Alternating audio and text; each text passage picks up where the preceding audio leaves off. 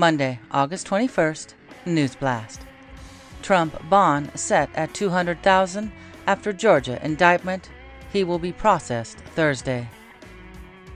Maui wildfires, 850 people missing, mayor says.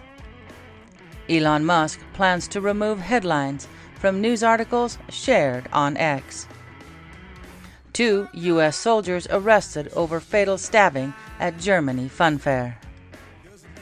Woman charged with threatening to kill former President Trump and son Barron.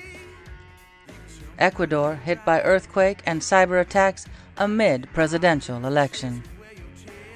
Biden administration to renew push for Americans to get COVID-19 boosters. Alabama can enforce ban on puberty blockers and hormones for transgender children. Trader Joe's recall vegan crackers because they contain metal. Georgia sheriff pleads guilty to groping Judge Hatchett. U.S. citizens urged to leave Belarus immediately. Galatians 6:9. Let us not become weary in doing good, for at the proper time we will reap a harvest if we do not give up.